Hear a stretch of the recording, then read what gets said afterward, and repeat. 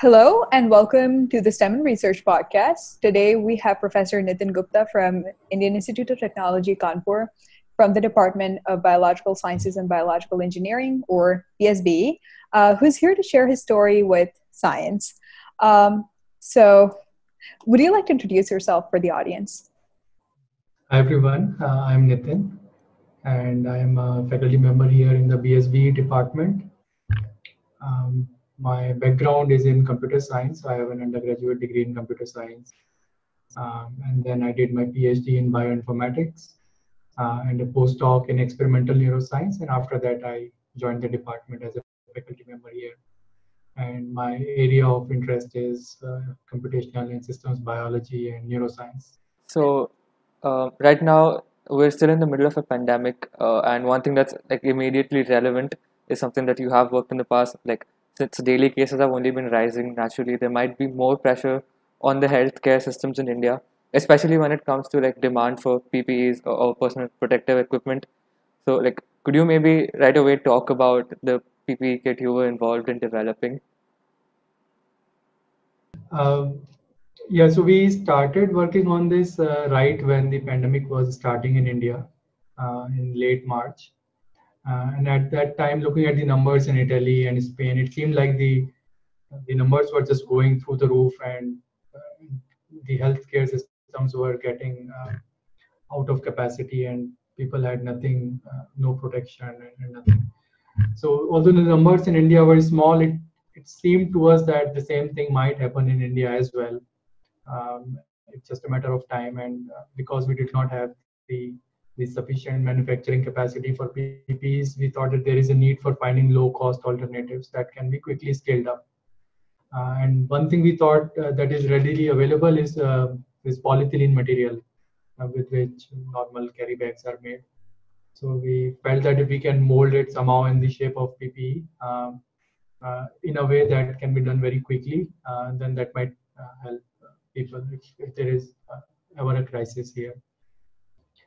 So we worked with a local factory in Kanpur. They brought us, so they make these plastic packaging films for other industry.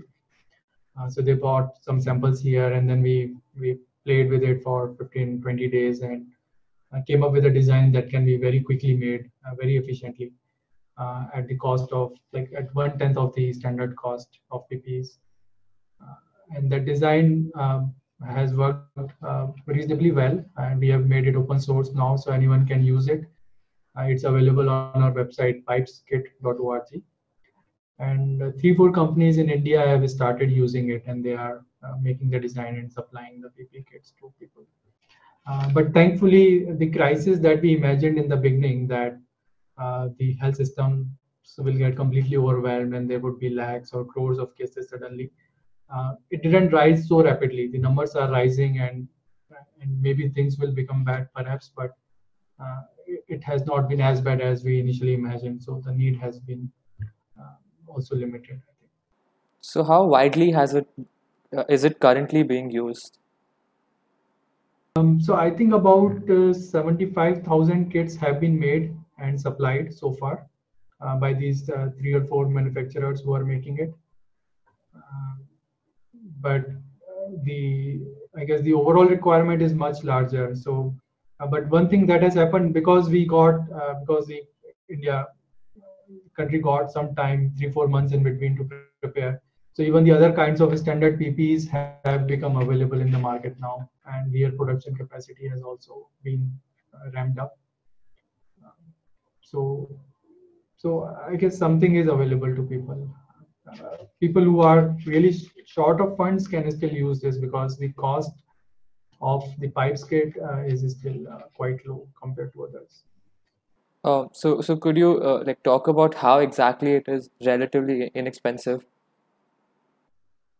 So in terms of cost, so it's about 100 rupees per kit, 120 rupees, whereas the standard PP kits can cost somewhere between 500 to 1000 rupees. Uh, and how do we get it to be how we are able to make it so cheap is basically 2 things. One is the material itself is very inexpensive. Um, And secondly, the process of making it is also very simple. So you basically start with these polyethylene rolls. These are cylindrical tubes of polyethylene, and you press them. Um, so you already have like a two-layered material, and in that two-layered material, if you just make a few cuts and seals, which can be done again very quickly at one shot using dies, then you have like a gown-like thing that can be worn. So as opposed to standard PPEs that require stitching or ultrasonic welding that has to happen line by line on. So it takes more time and more infrastructure to do the standard PPEs, and this can be done with very cheap equipment, just using blades and heat sealing machines. So that brings the cost down. Okay, so you said you open sourced it, right? Can you talk about why exactly did you open source it, and was there any reason not to, like in the big picture, if you're thinking about maximizing production or something like that? Um, yeah, so well, maximizing production was the main reason, and we thought that instead of limiting, like the alternative that we could have taken was to have an agreement with a company that you will make it and then you can provide us or IIT Kanpur some royalty. But that would have limited the production to one company, and because that company would have the exclusive license, then they would have incentive to raise. I mean, they could have raised the cost also. So by open sourcing it now, any factory can make it, and because multiple factories can make it, that also puts pressure on them to not charge very high prices. So it both keeps the price low as well as increases the production, and also in a pandemic situation, you don't want to ship things very long distances because shipping chains or the supply chains are getting disrupted. So if different factories in different parts of the country can make it locally, then that would be the best. So currently, is it just local or is it being used throughout? So these four factories that are making it, one is in Kanpur, one is local, the one that we started working with, but the three others are in other different cities. So one is in Faridabad, one is in Mumbai, and one is in Pune. Okay, that's great. Yeah, that's really nice to know. Maybe throughout the next section, we'll just talk about your background of what exactly made you the researcher you are today. So we are going to talk about the background journey in the next few questions. So as someone who has aced entrance examinations, what are your thoughts on the educational system in India relying so much on metrics like the exams or school grades? So what's your take on quantifying things? Yeah, I mean, it's not ideal. I mean, any educational system should be open and should cater to the diversity of interests and diversity of aptitudes. Not everyone has to learn the same thing. Not everyone should have to become engineer or doctor. Mhm. There should be many more options. So I guess unfortunately what has happened in our country is that all of this is basically a side effect of lack of good quality colleges in the country.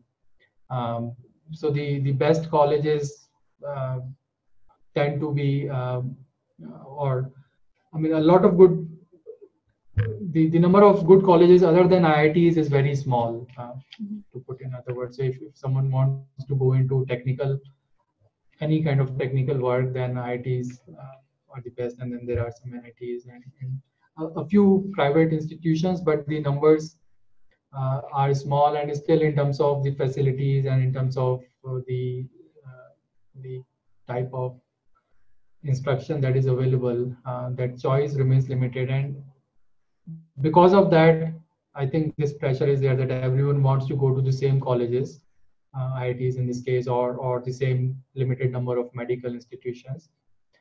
And when you have a country as large as India, with I don't know how many lakhs or crores of people are getting into that college, graduating from 12th class every year and getting ready to go to college, and you have only 20,000, 30,000 seats available, that causes this whole pressure.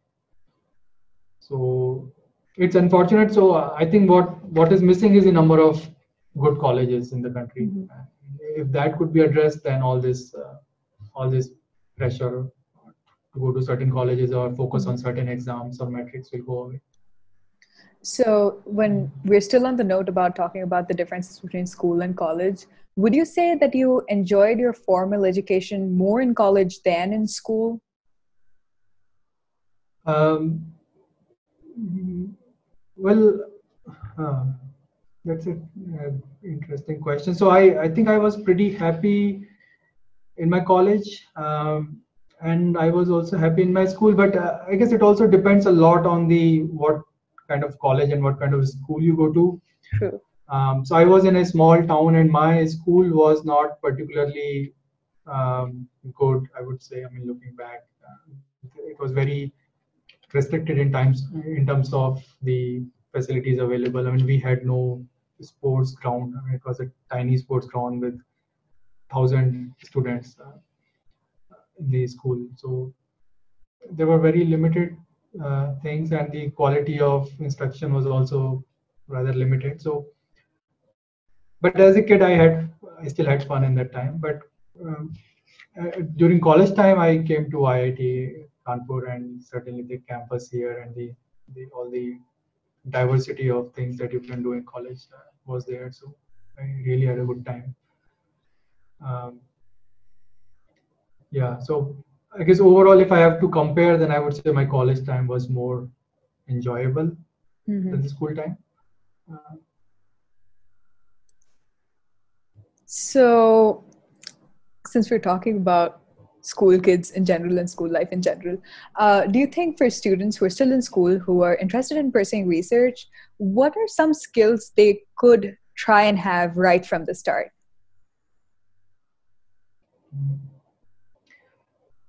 yes. So, so I guess one thing is to maintain that curiosity that every kid has to start with, and somewhere it gets lost during the process of school education or in the process of getting to college. Um, uh, Asking questions of why does this thing work in this way, and why something happens, and being curious about multiple things, about nature, about human body, about how different gadgets that you use, how do they work. So I think everyone has that curiosity, and just maintaining that and asking questions, even if your school teachers cannot answer them. Now there are lots of other ways of getting answers through internet, or through, I guess there might be other Facebook groups, etc. that Mhm. one could also join perhaps. So maintaining that interest and curiosity in science, and secondly, of course, you also need the skills. Just interest is not enough. You also need some basic core science and math skills to make progress. Um, so learning your physics, chemistry, biology, math well is important also. Mm. I would put a little more emphasis on math. Um, Maybe I'm biased because I do work in a lot of quantitative research areas, but I think a lot of research areas are becoming data intensive now. And when one is dealing with large amounts of data, it is helpful to have some mathematical abilities. I mean, but it need not be. I mean, one need not know very advanced, fancy maths. Even the basic school level math that is there in the standard textbooks, if one understand those things well, uh, that is enough in most cases. So when you said like you should learn the physics, chemistry, math well, like can you tell people what exactly is your definition of learning something? Um, well, I guess my definition would be what anyone would also say. I mean, you understand the concepts. So if you are uh, say, I mean, to take some example, say in physics, you are looking at friction and you're solving problems related to what what would be the acceleration of some mass, in the presence of friction, in certain situations. So uh, one should be able to sort of have an intuition about what is happening, what is I mean, not just learning the formulae and getting an answer, but having some intuition about what exactly is friction. That uh, the more heavy something is, the more friction also it will have. And if you have a inclined plane and you have some mass sitting on it, then the more steep it is, the more the less friction it will have, and why. So some intuition about these things as you are learning. So basically, Sure. So, one thing you mentioned was doctors or engineers in the middle. I want to talk a little bit more about that. So, like, we have this sort of common myth in India that if someone wants to enter science or technology, they should like start with engineering or medicine, regardless of their interests. So it's almost as if you first become an engineer and then you decide what you want to become. So, like, is there any reason whatsoever that yeah, a career in a field like math or say bioinformatics should begin with engineering?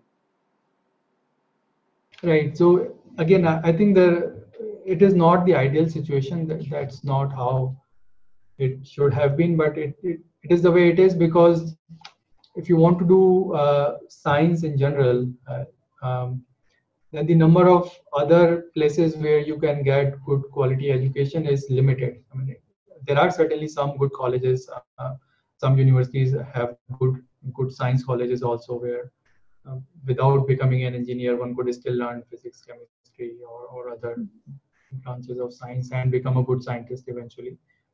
But those opportunities are limited. So that's why, I mean, if the other places that have good science curriculum are IITs and NITs, and to go there, one has to become an engineer basically. So that's how that happens. But if I hope that going forward, if maybe perhaps more private colleges, good quality private colleges come up and they start providing good science education, then it would not be necessary for one to become an engineer to become a scientist. So, you yourself entered like a computer science program for a BTech, right? Um, so, like, why exactly did you choose computer science? Were you always interested in it? Like, since you're doing biology now. Mhm. Um, no, I wouldn't say I was very passionate about computer science. I mean, to be honest, I just took computer science because partly because of the trend that computer science is considered a good branch, and I had a good rank, so I had the opportunity of taking any branch, and so that was part of the reason. I did have at my home there was a computer when I was growing up, so um, I liked working on the computer or playing on the computer more often. Um, so that was, I did not have anything against computer science, and I liked working with computers. So I thought, and the general trend was also liking computer science, so I went with it. But it was not a very informed or very considered decision, I would say.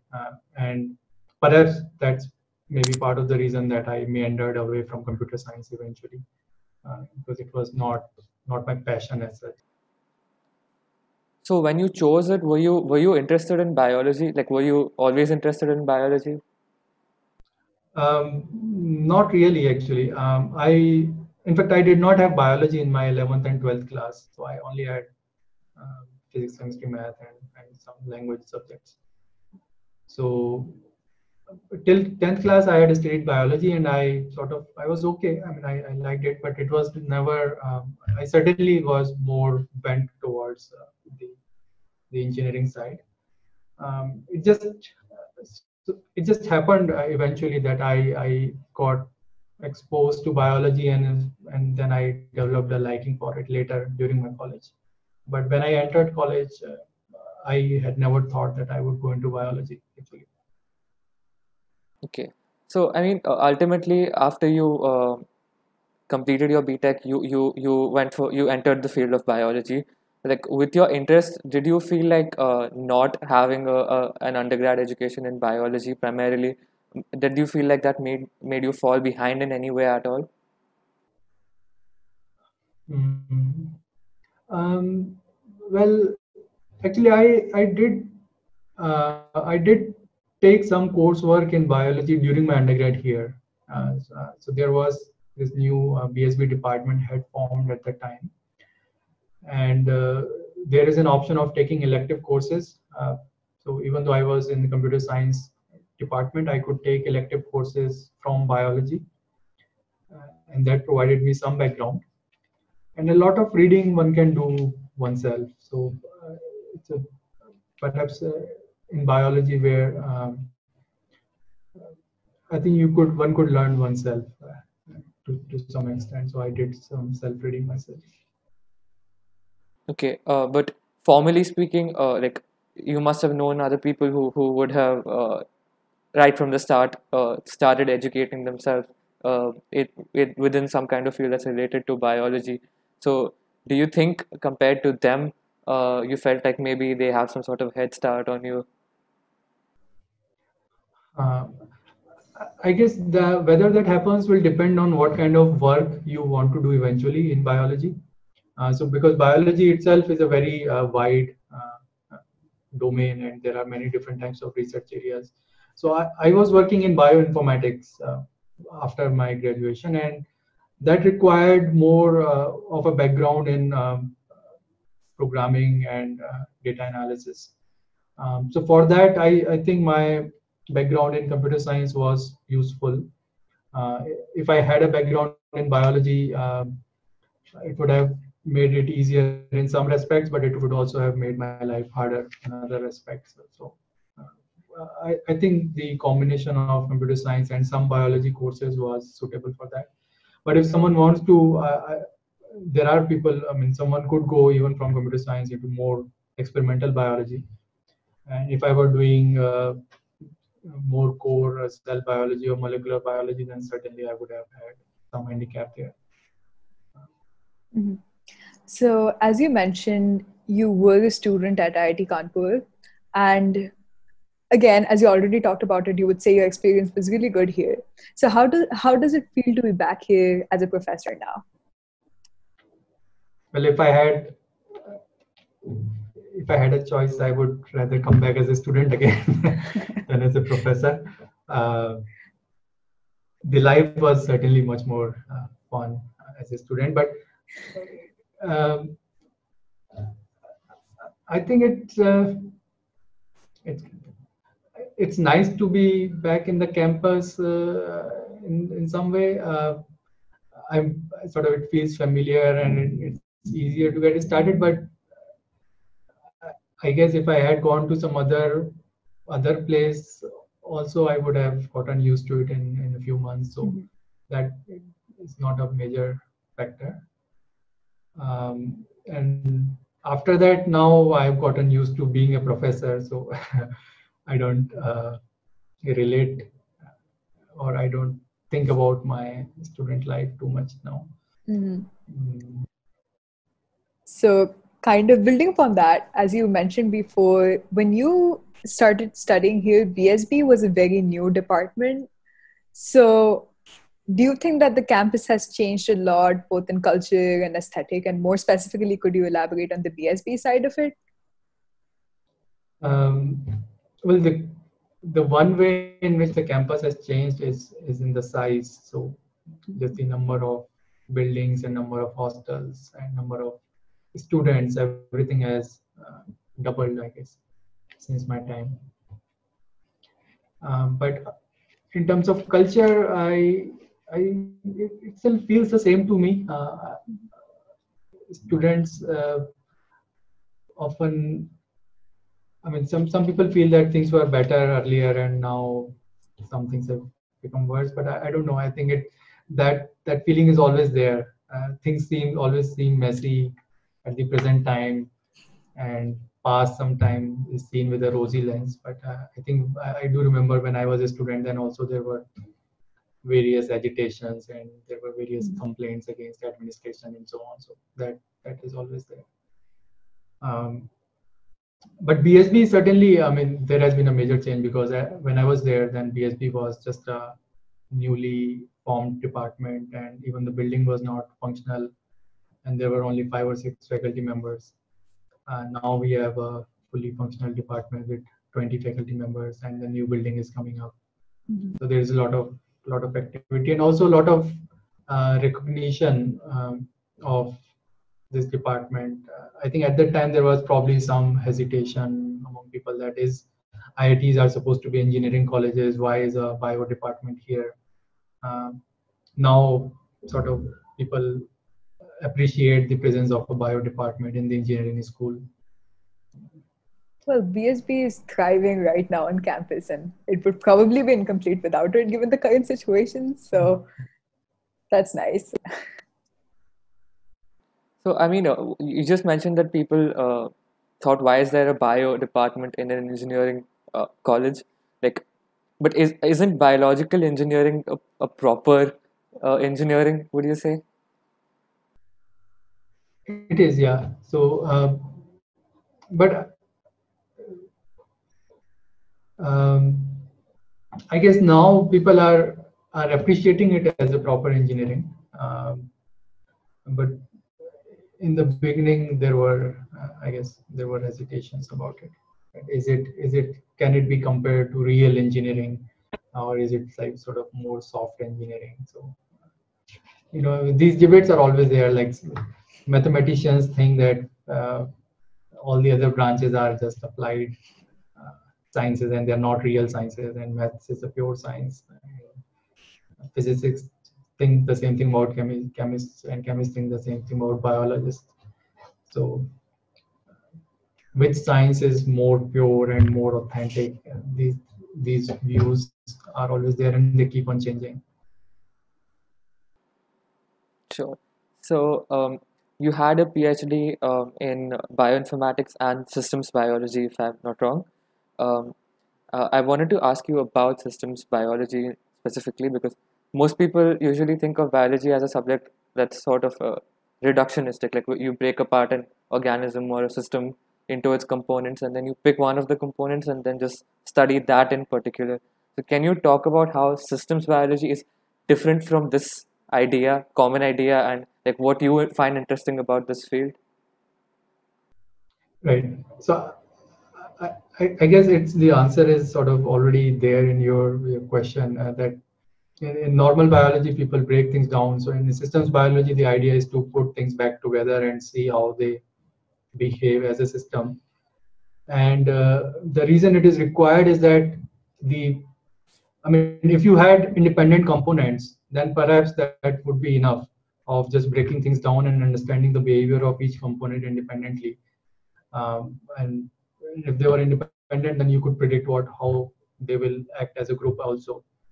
But when you have interacting components and something is exciting, like a protein is activating other protein, and the second protein is inhibiting the third protein, which is activating the first protein, then you have all sort of feedbacks, and what will be the final behavior of the system is very difficult to predict if you just know how individual components function.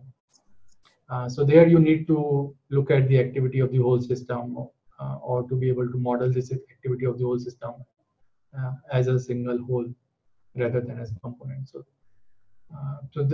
this is what people are realizing more and more in different domains of biology. So in terms of looking at the activity of genes or proteins, or in the case of my current focus, in the case of brain, how different neurons function together. So there are a lot of interactions between different neurons, and you want to see how the whole network behaves. So, as a researcher, this seems like you're sort of bridging together different fields. Do you work with professional researchers in those other fields, or do you have to yourself, get acquainted with both the fields in extreme detail and then attempt to bridge them yourself? So both things happen. In our lab also, we try to combine multiple fields. So there are some people in my lab who do experiments, and some people who do simulations, and experiments also of different kinds. But we also do collaborate with other labs. So we cannot do everything ourselves. That would limit us if we try to do everything ourselves. Or so we do collaborate with other researchers also who are working with different model systems, and they can provide data from those model systems. And things can be combined then. So we were talking about systems biology before. That was one of your focuses on PhD.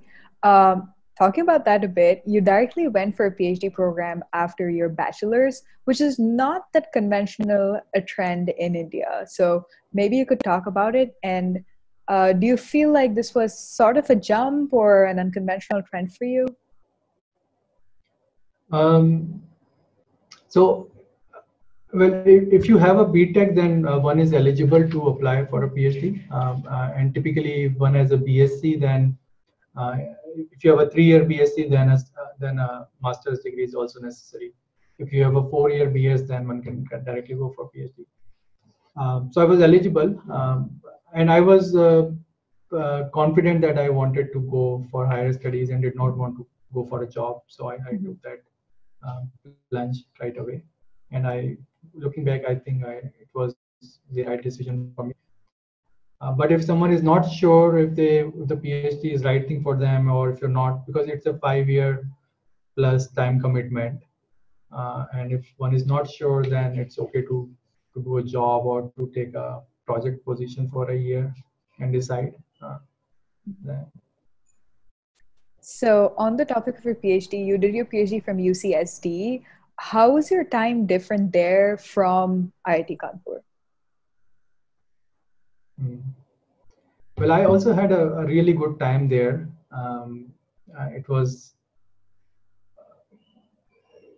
quite similar in some ways, that you would take classes and you would have your work, but I also had a lot of friends, and we would hang out in the evenings and have fun doing different things.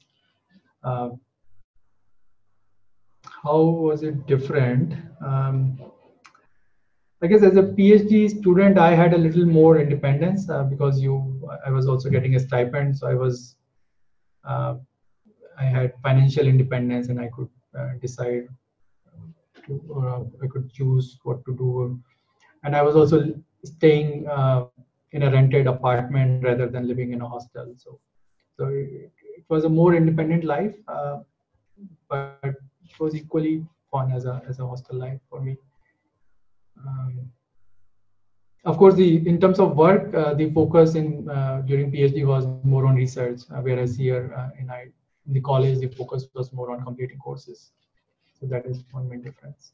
You spend more time in the lab doing your research, which is so one is, I mean, you're not constantly chasing exams and finishing up courses, but thinking more long term about the research.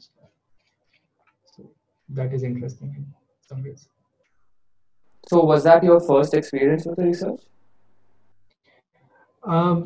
No, I had a little bit of research experience before going for PhD. So even while I was in IIT here, I did some projects, and I also took some internships. So after or during my third year,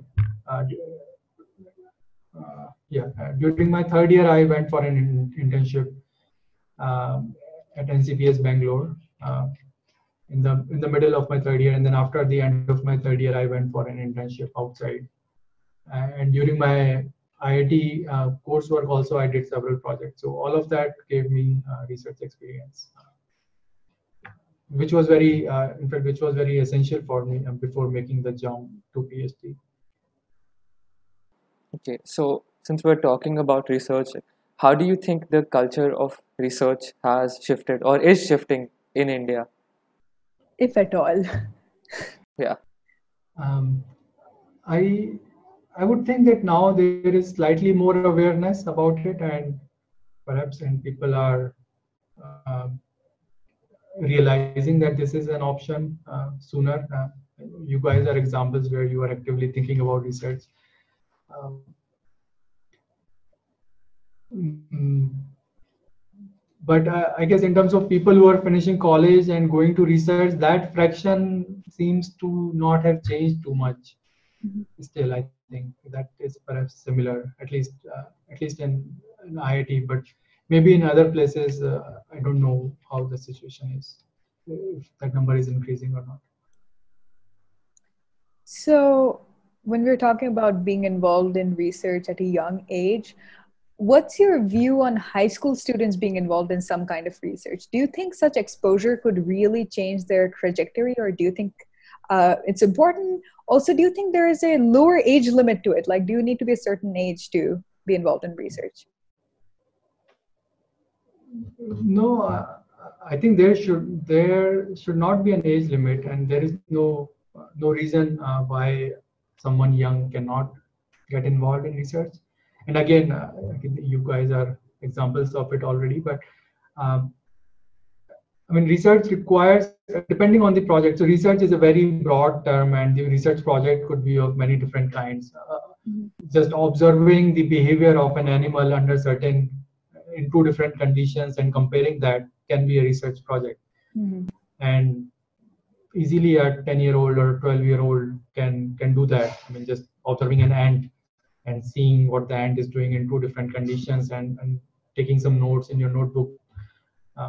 So depending on the kind of project, people can get involved at early ages, and that can help in creating motivation, um, or at least en- mm, like making them more likely to go into science. So in that sense, I think early exposure to research can be very good. And how to do this and where to find the opportunities, I mean, the number of undergrad high school students is very high. So if every one of them started approaching the professors, then the Mhm. professors would be sort of inundated, and they would not know who to take and who not to take. But if someone is serious and they are consistently making some effort, and then they approach someone, then I think something can be set up on a case to case basis. That's good to hear. Yes, that's really nice to hear. But that's also a really good point because not everybody is going to get into research, but maybe it's necessary to get those some people into it as well. So, one of your primary research interests is insect olfaction. Can you talk about why you're interested in this particular topic? So, uh, so we use insect olfaction as a model system. So it's not that we are my interest is limited to that, but I mean, more generally, I'm interested in understanding the brain, how the brain functions, and how the brain makes decisions, and how the perceptions in the brain happen. And as part of that, we want to understand the functioning of neurons and neural circuits in general. And insect olfaction is the model system that we are focusing on. So different researchers in the field look at different systems, and all the information that we accumulate is sort of combined in the scientific literature, and we get an overall picture.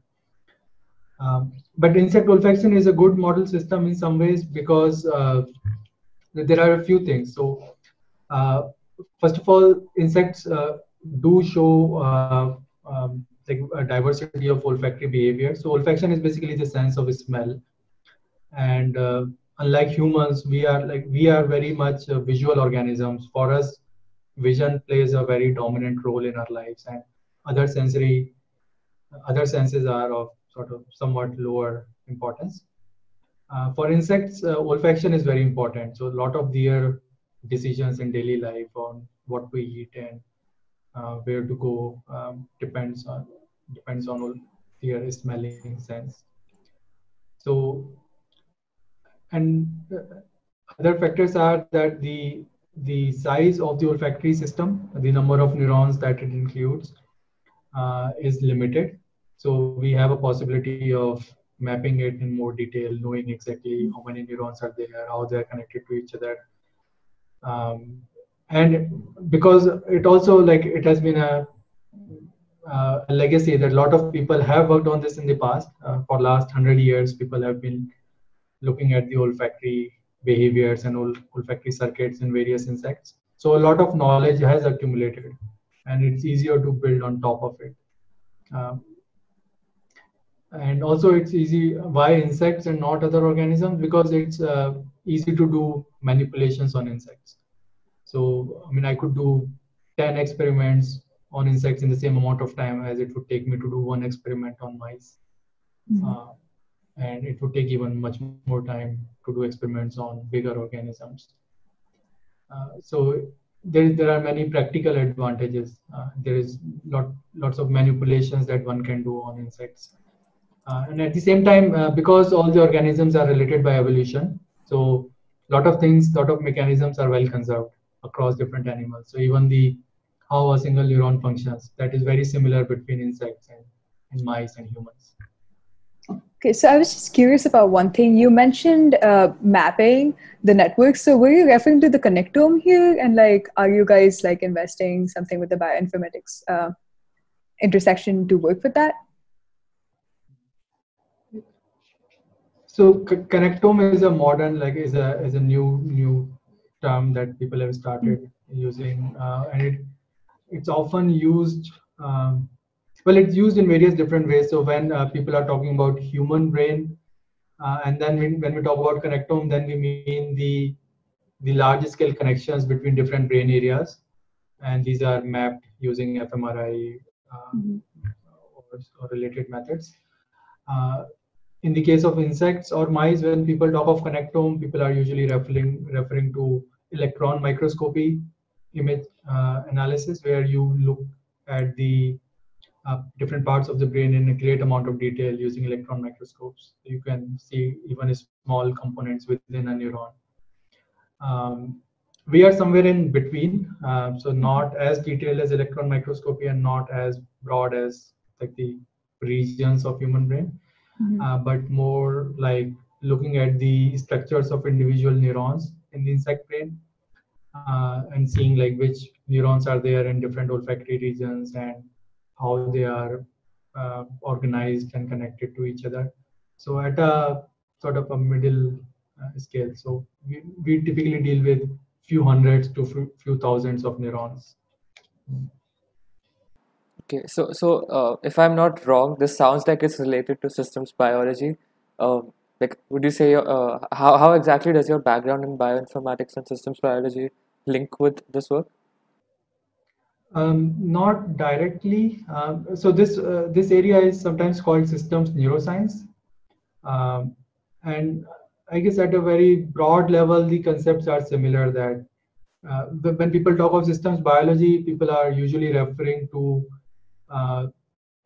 systems of genes or proteins, where or systems within a cell, how things are interacting.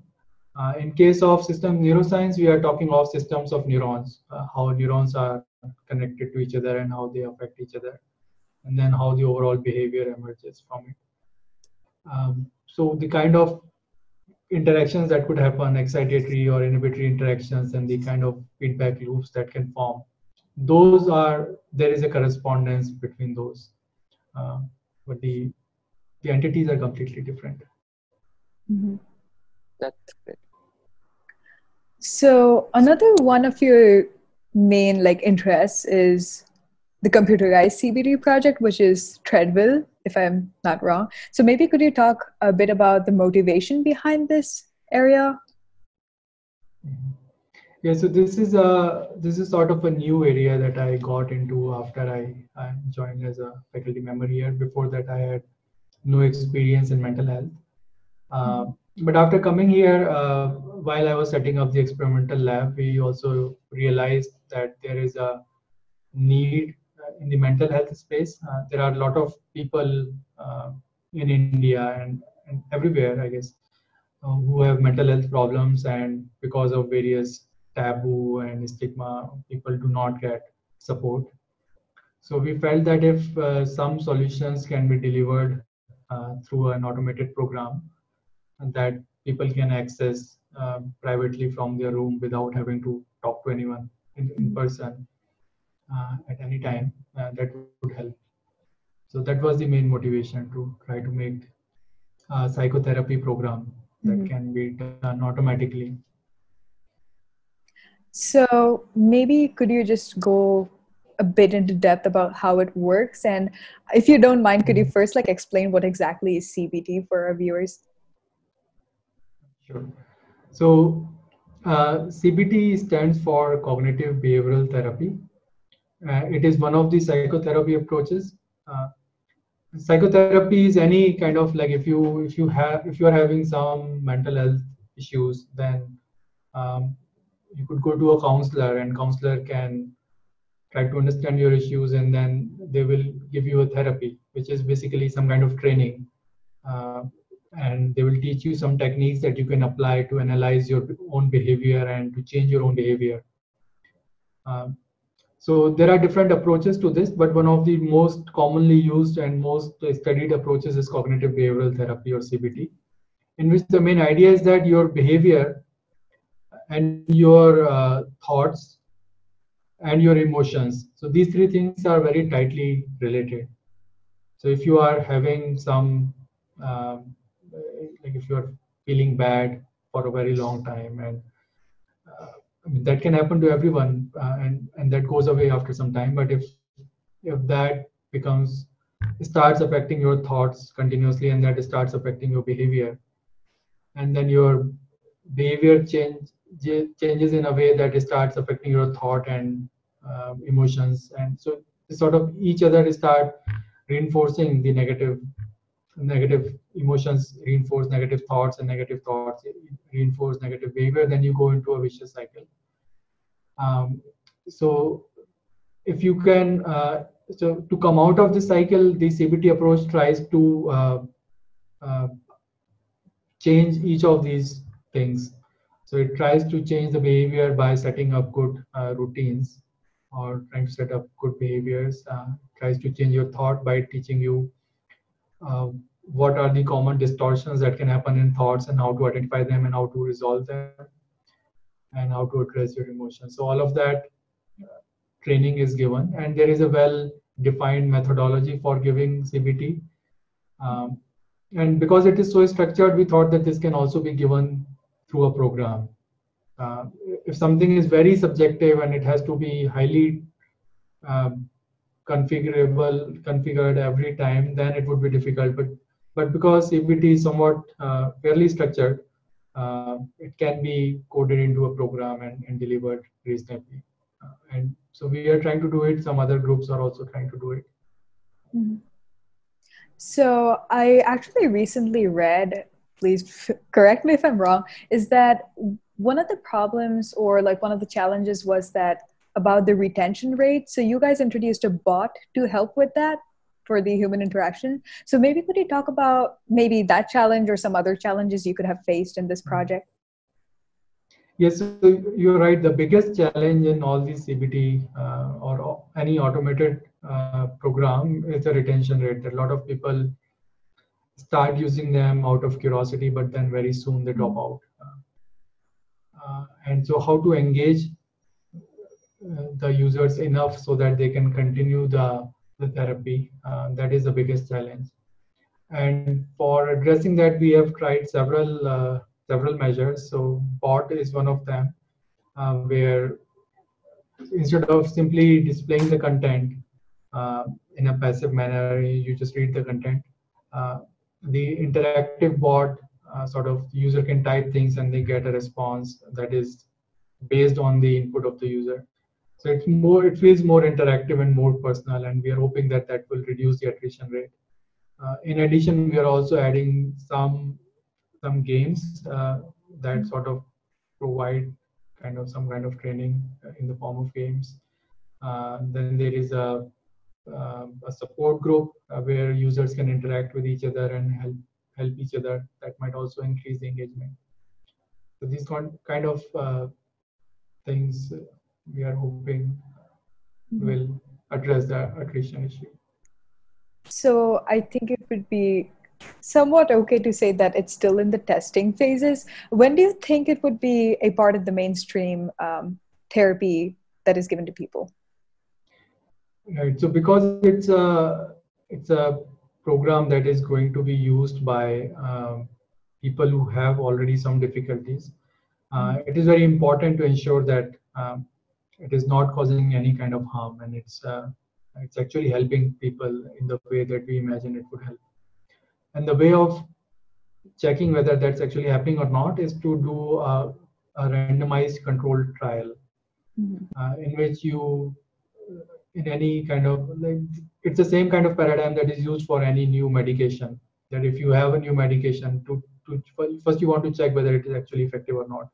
So you would give that medication to some people and give some placebo to other people, and then you see at the end of some period whether people who got the medication are better off or not. So similarly, we are about to start a randomized control trial for treadmill, in which some people will get the program and some people will get a control program, and then we will see whether people who got the treadmill program are actually benefited or not.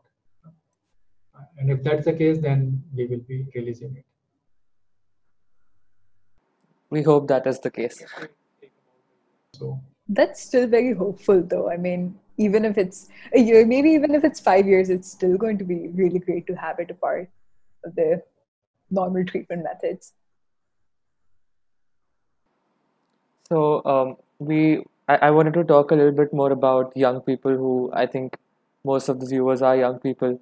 How do you think young people, especially those at the end of school or those who are starting college, who are just beginning to think about their career, how do you think they can formally get engaged with research? Like you mentioned, you did some projects in your third year, maybe something along those lines. Can you elaborate? yes, so I think I mean, there is no one path to research. Uh, I had a certain path, but I mean, if you just look at different researchers here, everyone has had a very different trajectory. Someone started in college, someone started in after college, someone perhaps before college, and in many different ways. So I guess one should try to find whatever opportunity one can get. It's more difficult to find opportunities in the beginning. It becomes easier as you start doing some things and you build some experience. Then based on that, finding the second opportunity is slightly easier, and then based on that, finding the third one is even easier. So finding the first one might be the most difficult one, and in that case, whatever one can find. Uh, so it's often easiest to find something within your college, wherever. If one is already in college, then there may be some people, no matter what college it is, some people, some faculty members who are interested in research.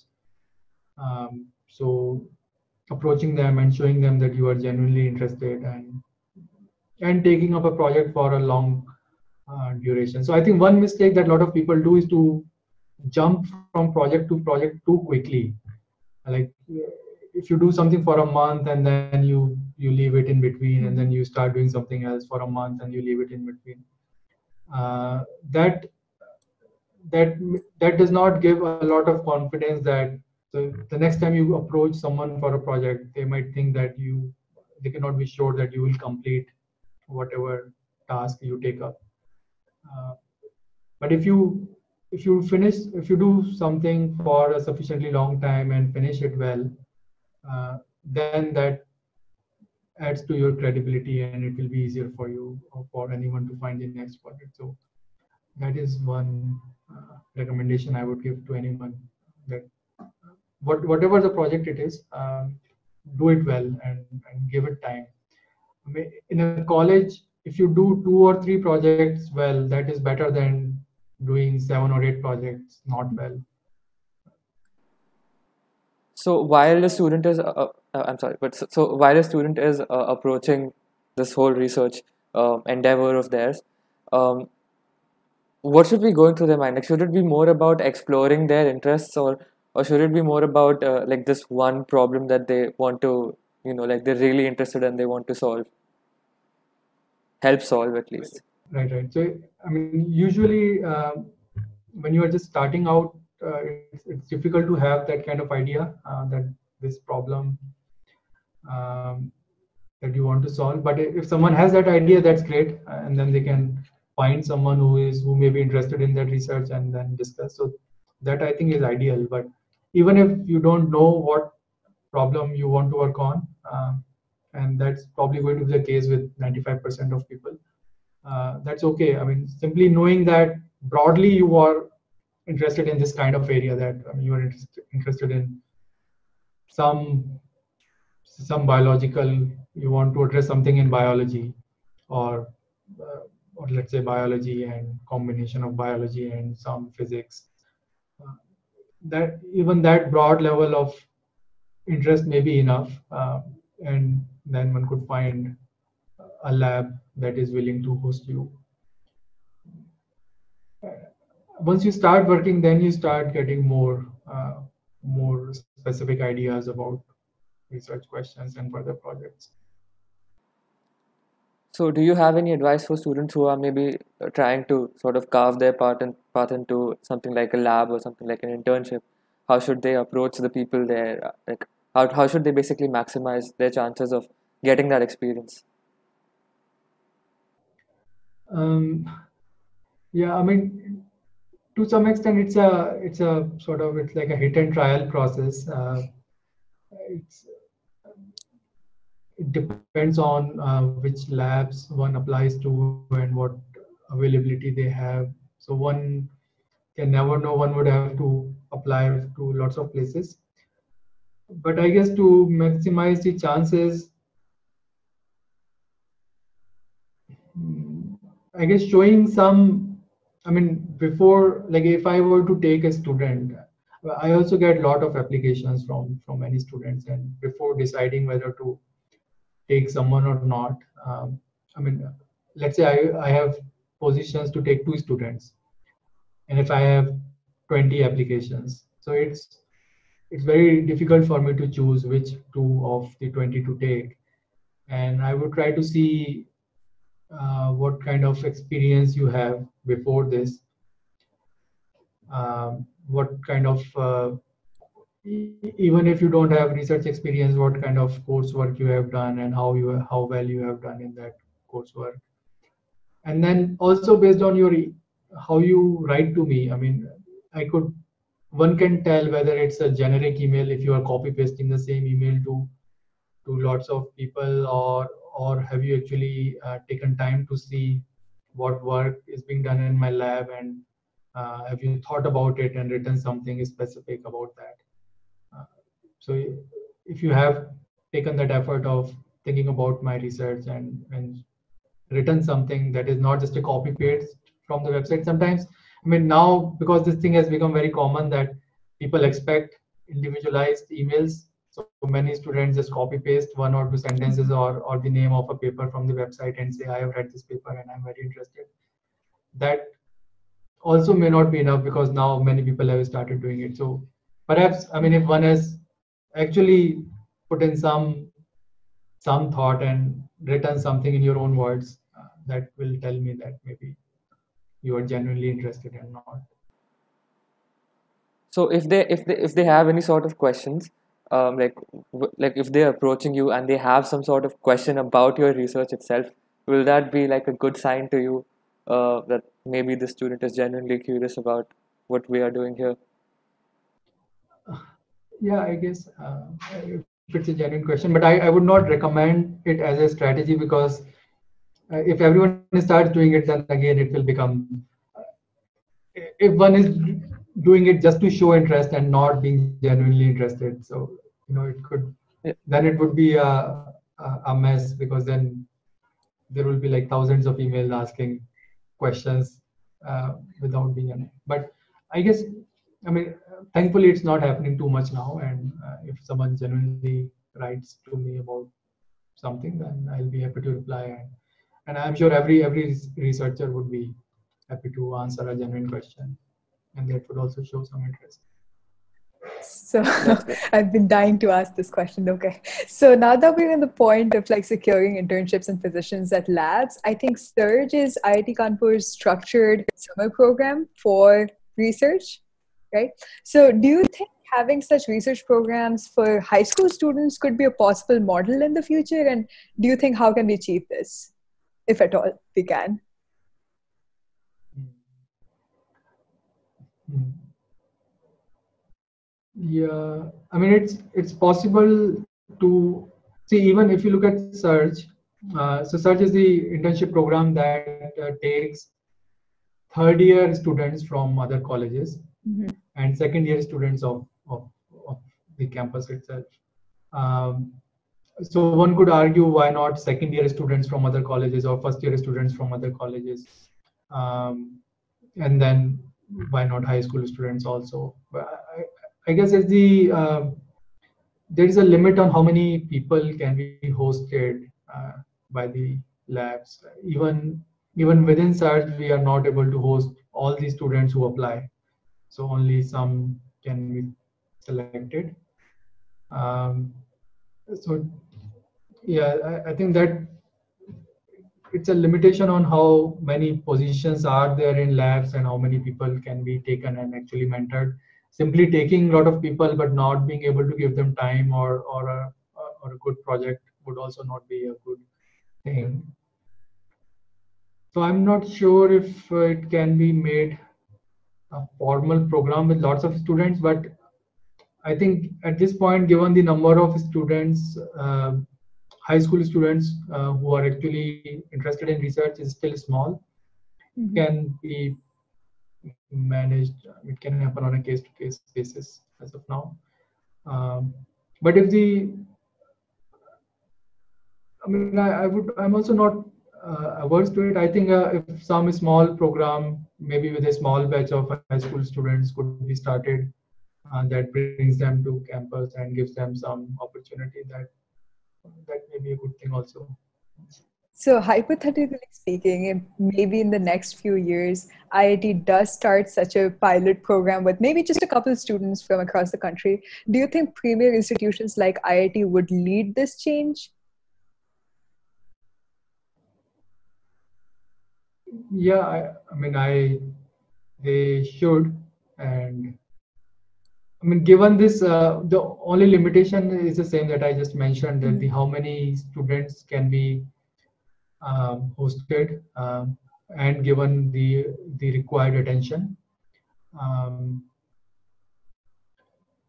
but certainly, I think a small program can be started, and it should be. I mean, there should be enough people in IIT who are willing to host uh, at least one student per lab can Mhm. be easily managed. So, so IIT should take a lead. So since we're talking about taking leads, like this question is sort of on the it's sort of broad, but do you think any structural changes can be inculcated in like the secondary education system that might help make research a more popular or an accessible option for most people? I'm assuming here that most people do not enter research for some reason, even if they want to. Um, do you think any changes could be made to make it more popular? Yeah, I think the biggest structural change I think that is needed is simply having more good science institutions for undergraduate. Um, uh, ICERs were a very good move. So maybe about 10, 12 years ago, ICERs were formed. So that allowed a lot of students to go into science education without having to go to IITs or NITs. Um, and I think thousands of kids are now going to ISRs and getting good science education there. But that number is still very small. I mean, the overall number of seats in ISRs compared to the number of students in the country is very small. Um, so that I think that is going to be the most effective step. If the government wants to do something substantial, then it should take form more good quality colleges and give them proper resources. So, from the perspective of someone working in the government, like what sort of incentive would you say they have for making more research institutions, or why should research be funded more in a sense? I think that's a very the answer to that is quite obvious. I think. I mean, everyone now realizes that the future of the country depends on the scientific output and the scientific skills of the men, of the population. I mean, more and more jobs are becoming automated, and the economy is changing from the more hardware or more agricultural jobs to more technical jobs. So countries that have more number of students in science and research are going to do better in the future than countries that remain limited to the traditional kind of education. And I think Yeah. almost everyone realizes this. It's just a matter of acting on it and having the resources to act on it. It takes a lot of resources to form a new college. Um, but given the amount of resources the government spends on various things, I think some of those resources can be redirected. More of those resources can be redirected to education. So what can people who are in the scientific fields, what can they do to try to make this change happen?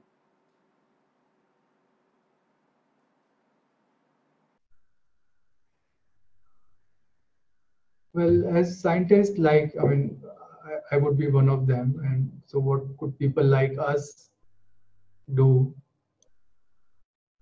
to convince the government to start more colleges? Um, yeah, I'm not sure if I think the biggest push can come from the general uh, population. If kids and then their parents start asking for it, if it becomes like one of the issues on which people can even vote, I mean, then that will be the thing that will, I mean, politicians care about vote ultimately. So if the more the number of people who ask for it, the more pressure they would have to start something like that. That's a plan.